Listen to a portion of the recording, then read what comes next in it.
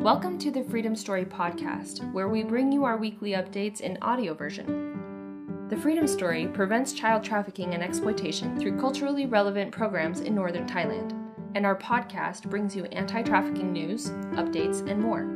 Join us weekly for enriching insights, relevant news, and opinion pieces. Tuesday is International Women's Day.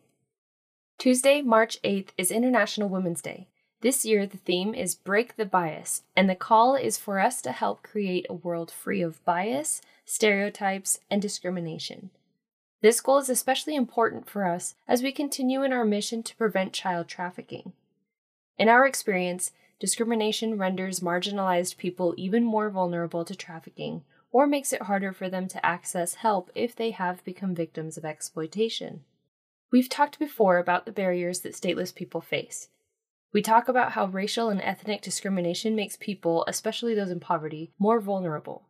For this piece, let's zoom in on a particular group. Women migrant workers. Imagine a scenario where a young woman you personally know feels completely stuck in her situation. The job market is tight, her mother's health is on the rocks, and no matter where she looks, nothing in her hometown seems to offer anything they can rely on.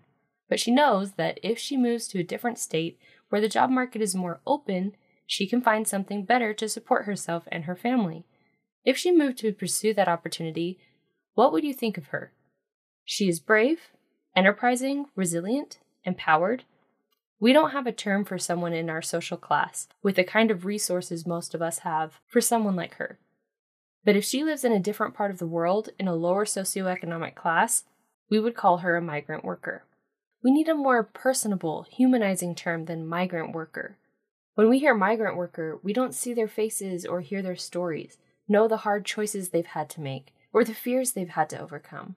Where we work, there was a recent International Labor Organization study about attitudes towards migrant workers.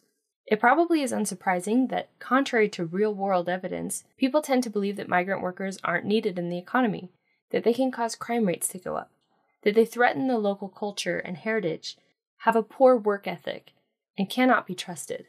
Naturally, there's a cost. Here's a quote from the report.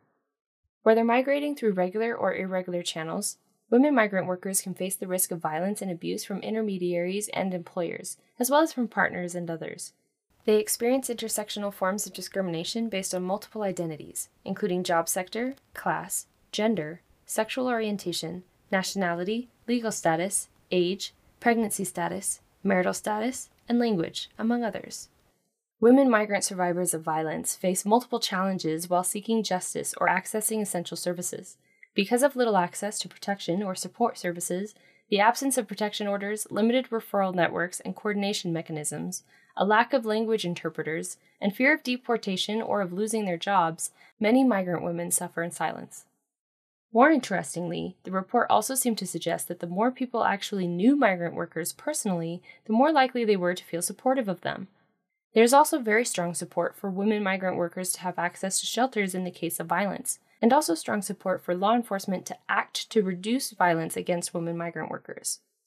Unfortunately, it's not uncommon for them to face situations like having their passport or phone confiscated, their freedom of movement restricted, or for them not to receive overtime pay, sick leave, or maternity leave.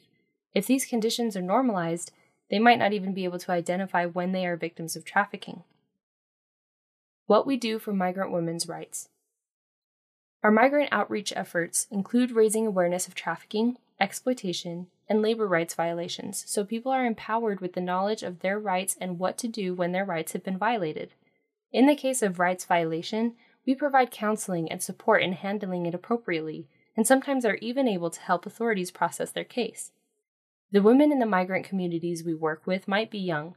Many are mothers with children who need access to school. They might have families to support back home, or they might be striking it out on their own in the hopes of finding something better than they left behind. In their journey to a better life, they are taking on the risk of violence.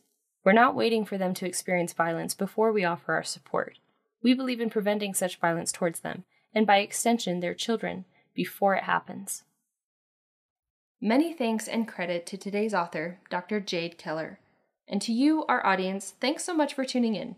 If you haven't already left a review, we would be so grateful if you did. It will help raise our profile to bring educational anti-trafficking content to a wider audience. To learn more, visit thefreedomstory.org.